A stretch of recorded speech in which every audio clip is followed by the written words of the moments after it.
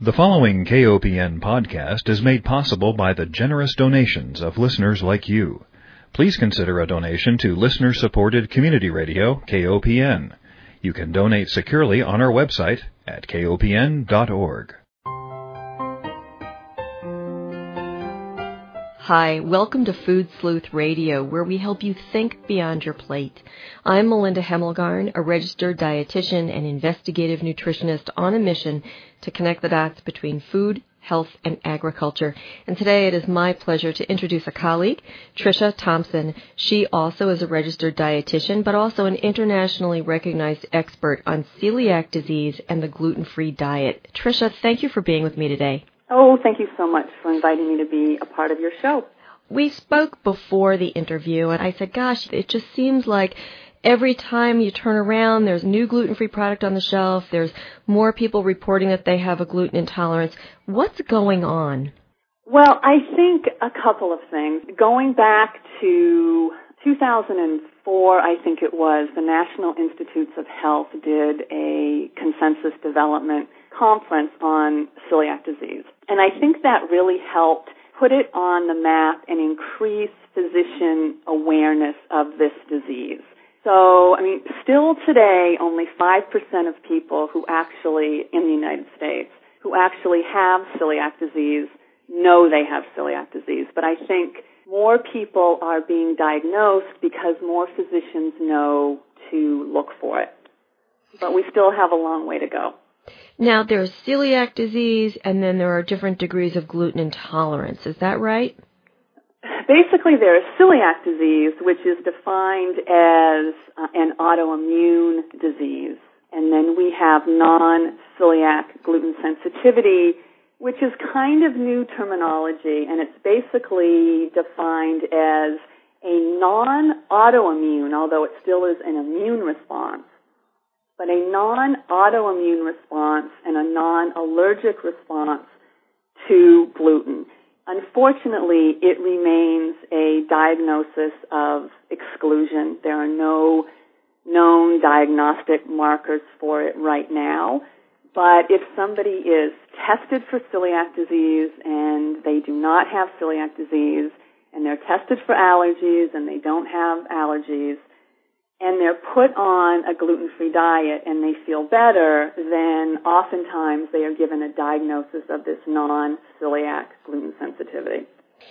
Are there symptoms that are red flags to you as a clinician? Oh, yes. For celiac disease, definitely. If somebody has undiagnosed GI symptoms such as diarrhea, constipation, gas, weight loss, that is a huge red flag. I like to tell anybody who has ever been diagnosed with irritable bowel syndrome or irritable bowel disease and they have never been tested for celiac disease, get tested for celiac disease. A lot of people are misdiagnosed as having irritable bowel disease. If somebody has unexplained iron deficiency anemia, unexplained infertility, reoccurring fetal loss, these are all red flags that they may in fact have celiac disease. If they have type 1 diabetes and unexplained GI symptoms, that's another red flag. If they have any first or second degree relatives with celiac disease, they also should be tested. And so once the patient is suspected of having this disease, is it a blood test? Is it a biopsy of the small intestine? What are the next steps if there's a suspicion that the disease is present? Well, the first thing I think your listeners should know, do not start a gluten-free diet. If you think that you have problems with gluten, go see your doctor and ask to be tested. And you start out, it's a simple blood test. Don't even think intestinal biopsy at this point. Just think blood tests. And what are we looking for? If those blood tests are indicative of celiac disease, then the gold standard is still to have a small intestinal biopsy, unfortunately. Hopefully someday that will change, but that's still the gold standard. And what are we looking for in the blood test? People should really make sure that they are getting the proper blood tests. And what these blood tests do is they measure certain antibody levels. So they want to make sure they're getting what's called, and this is shorthand, an IgA TTG test. and or an IgA-EMA test. So if those are positive, then unfortunately the physician is probably going to recommend a biopsy, and then they'll take that biopsy and they'll look for the characteristic markers for celiac disease. There are also genetic tests, but unfortunately you can have genes that are indicative that you may develop celiac disease, but it doesn't necessarily mean that you will develop it. What they're used for most often is to rule it out. So if you don't have the genes, then you will not develop celiac disease, but they are not enough to be used to diagnose. Okay. Now, if a person receives then a positive diagnosis, or even if the antibody tests come back negative, but they're still having symptoms, at that point, do they follow a gluten-free diet? It might be recommended even if the blood tests are not indicative of celiac disease, but the individual believes very, very strongly that they have a problem with gluten, then their doctor may trial them on a gluten-free diet to see if their symptoms resolve. And if they do, then that individual may be considered as having non-celiac gluten sensitivity. Okay. Now, if a listener is lucky enough to be able to go and see a dietitian with your level of expertise, what would you tell them to do first? First, in terms of once they have a diagnosis, or first in terms of they suspect they may have a problem? Let's go with first they suspect a problem. Make an appointment with their primary care physician. Okay. And ask very firmly to have the blood tests. And just keep asking until they actually are granted those tests. And so, as I say, they don't need to, that's just a very simple test. Most people have had blood tests. So they don't even need to think biopsy. Okay. That is the first step. And the reason people want to do that is that a lot of people go on a gluten-free diet without having a definitive diagnosis. And oftentimes they will feel better because they may in fact have celiac disease or they have non-celiac gluten sensitivity. The reason why your listeners really want to know if they have celiac disease is that this is a very serious autoimmune disease. Before we knew what the treatment was, which is the gluten-free diet, children died of this disease. They would have bloated bellies and skinny arms and legs because they were incredibly malnourished. So you really do want to know, because if you have celiac disease, your doctor will then check you to make sure you don't have anemia, check you for bone disease, and follow you for other autoimmune diseases that may be associated with celiac disease. Now, if you don't have celiac disease and you still have the non-celiac gluten sensitivity, you want to know that too, because obviously you want to feel better.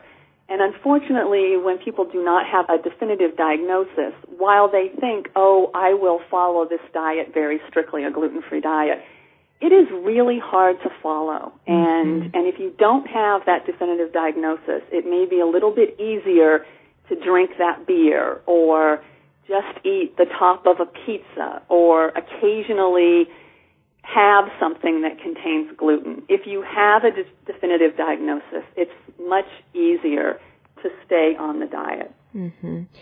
I've been thinking about how difficult it would be to avoid gluten. And I remember, I believe it was on your website that I read the obvious grains, the wheat, of course, but then there's also rye and barley and oats, which are not something that you'd think would have gluten. How is it that oats contain gluten? Oats do not naturally contain gluten. They are considered a naturally gluten-free grain. However, they are very easily contaminated with wheat, barley, or rye. And so that is the reason why only labeled gluten-free oats and products containing oats should be eaten by somebody with celiac disease, because they are so highly contaminated. And I know there are people out there that still don't believe that, but Back in, it's 2004 now, I did a study where I looked at 3 brands of oats that are commonly available in supermarkets, Quaker, McCann's, and Country Choice.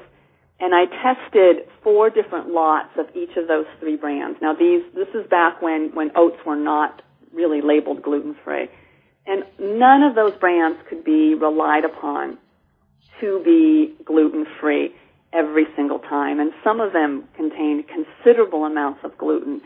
Now we have specialty manufacturers of gluten-free oats, and they take extraordinary steps to make sure that their products are truly gluten-free. So it really is important that somebody has celiac disease, that they only eat the labeled products. And also, it is the recommendation of the American Dietetic Association that because there is a very, very small percentage of people who have celiac disease who also, for reasons we don't fully understand, they also react to the protein in oats. It is very important that you have your doctor or your dietitian's okay to add oats to your diet, and also that you limit your intake to 50 grams of dry oats per day.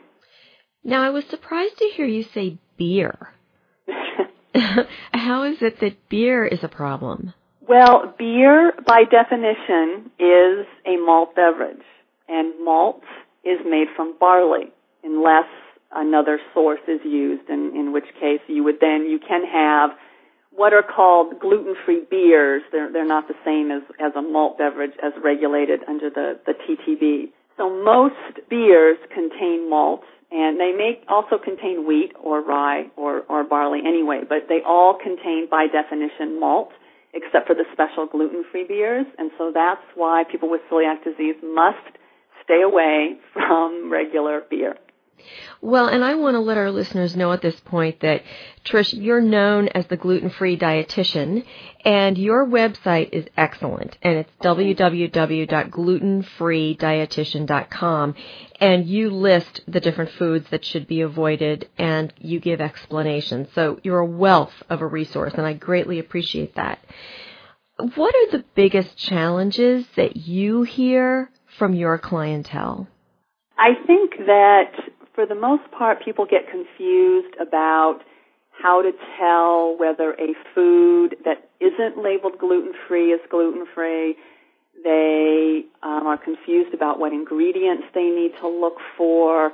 And it really is so much simpler now than it ever used to be. Mm-hmm. People don't necessarily believe that, but it's true, and you really only need to look for 6 ingredients on most foods regulated by the FDA. You're looking for, and I shouldn't even say ingredients, I should say words or ingredients. You're looking for wheat, you're looking for barley, rye, oats. Now, this is for foods not labeled gluten-free.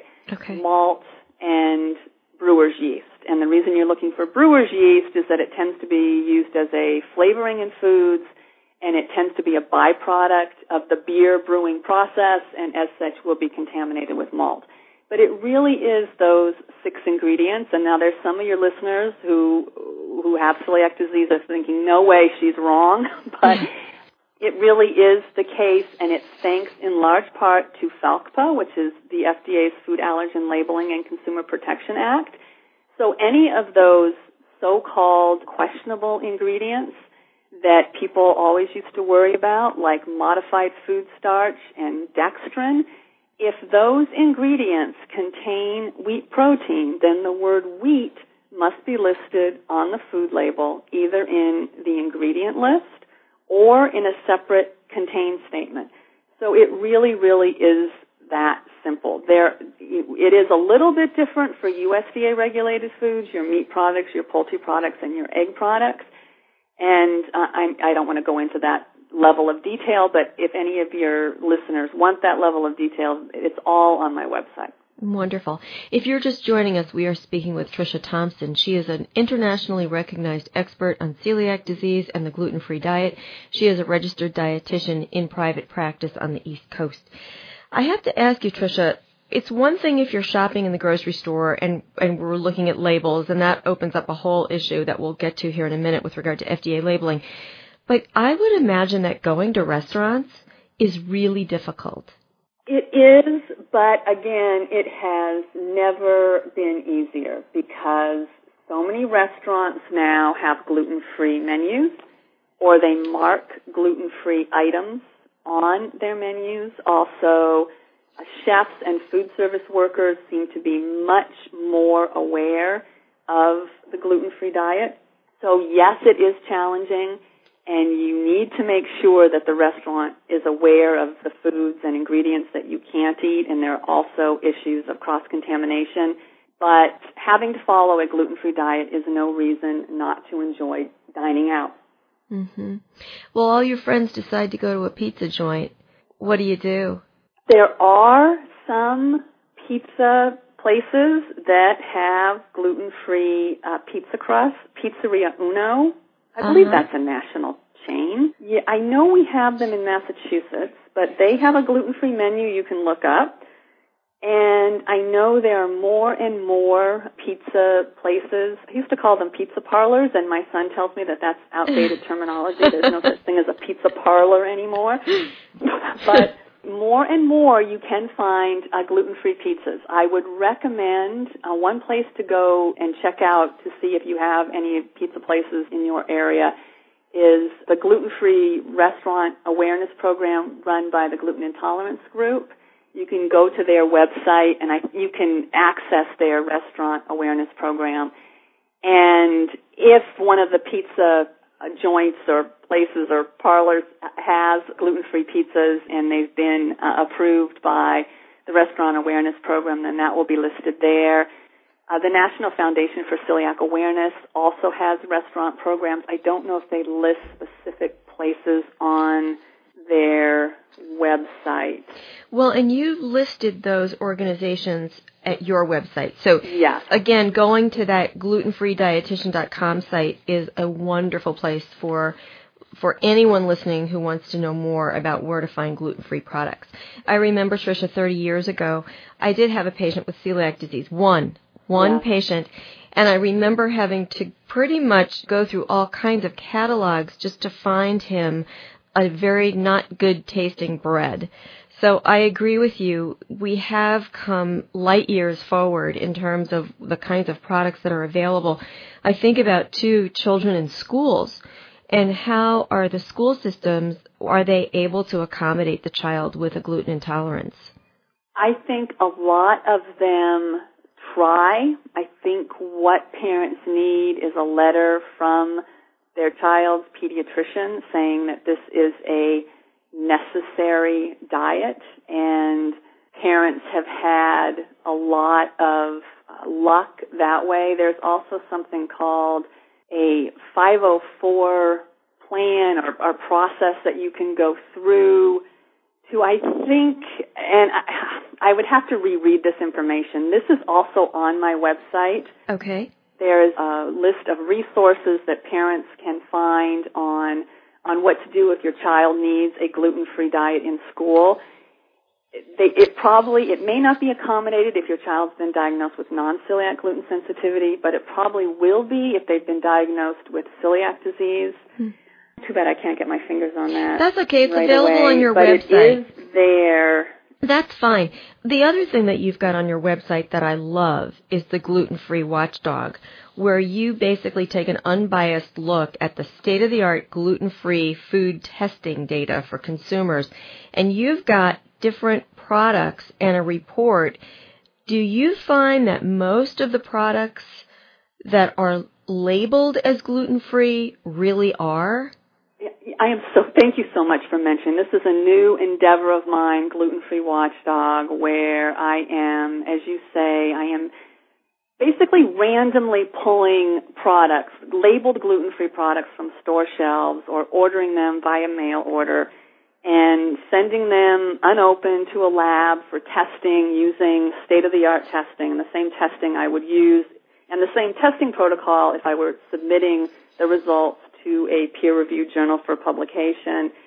I've tested About, I would say, 25 and 30 products so far. I'm not testing a lot because it's very, very expensive. And I am absolutely floored by the results. Manufacturers, for the most part, are doing an awesome job. Most of the products, and I've tested a wide variety of products, breads and flours and grains and cookies and pasta.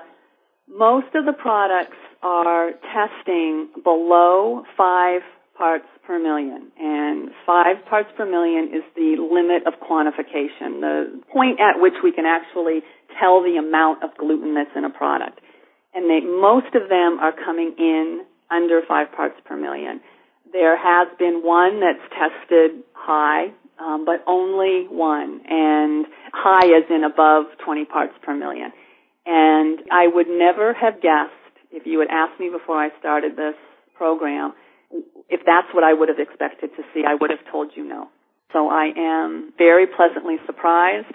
Most of these products do not have any of the specialty certifications from the Gluten-Free Certification Organization or CSA. They are just simply labeled gluten-free. So even though we do not have a final rule from the FDA on what gluten-free means, most of the manufacturers who are labeling their product, at least the ones that I've tested to date, and again, I haven't tested that many, but it's been a pretty broad selection, big manufacturers, small manufacturers. It's astounding me how well they're doing. Do you want to reveal which product went over that lower limit? No. Okay.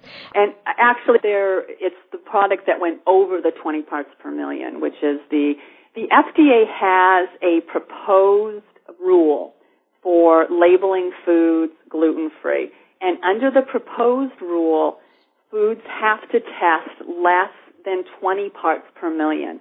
So this is why so many of the products coming in under 5 parts per million is such good news, because there are a lot of people out there that think the 20 part per million is too high. And so for those people, I would say so many of these products are testing below. Not all of them, and again, we have had the one product, and you're going to occasionally find that.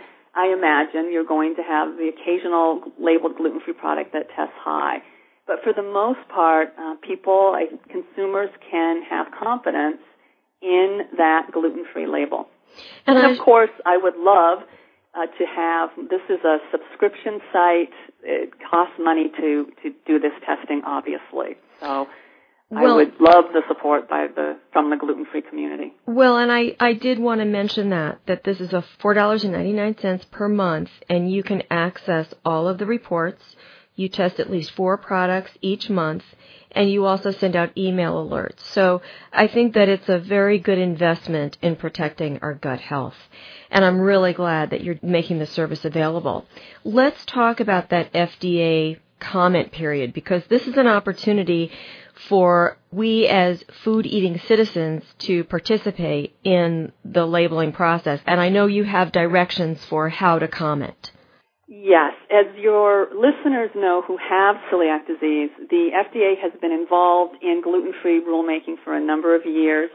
They recently reopened the comment period for consumers and all interested parties to comment on the proposed rule, as well as the safety assessment that was released along with this Federal Register notice. And the URL to access this stuff is pretty long, so there are 2 ways I recommend doing this.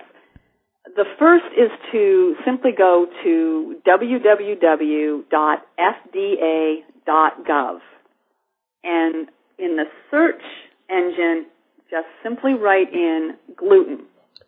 And what will come up, obviously, is a list of results, and there is the second report, at least that's coming up right now, says FDA reopens comment period on proposed gluten-free food.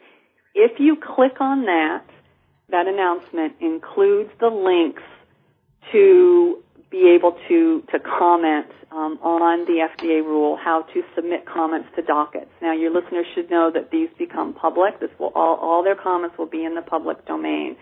The other way to do it is to go to my gluten-free dietitian website, click on newsletter, and the first article that will come up in the main body of the page is an article on the safety assessment. If they just scroll to the bottom of that, it has all of the various links for the Federal Register notice, the safety assessment, how to comment on the docket either through mail or via email.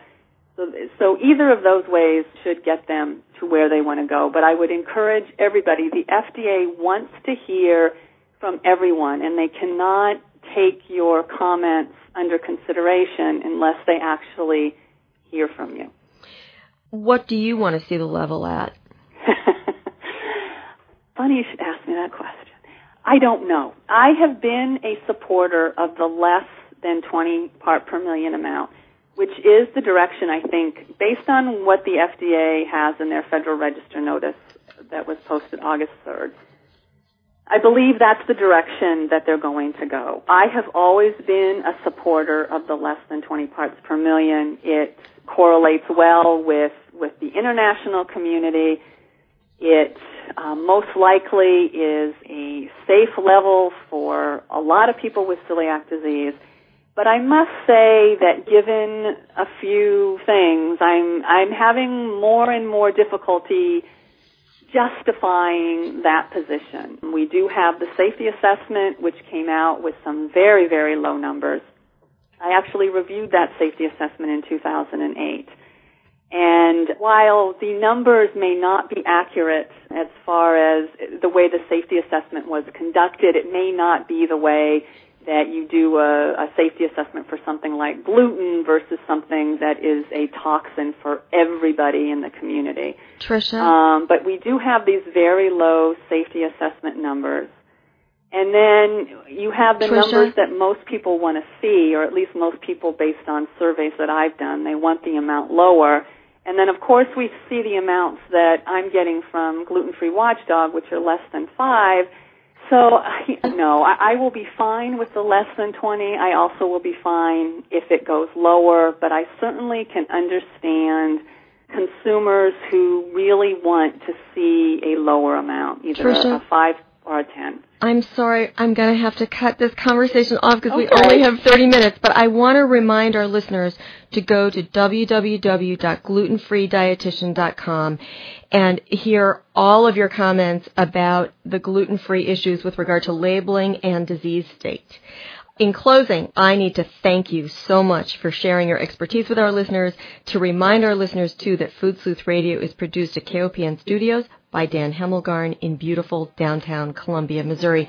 Tricia, thank you so much for your dedication in your work, and thank you for being with us today.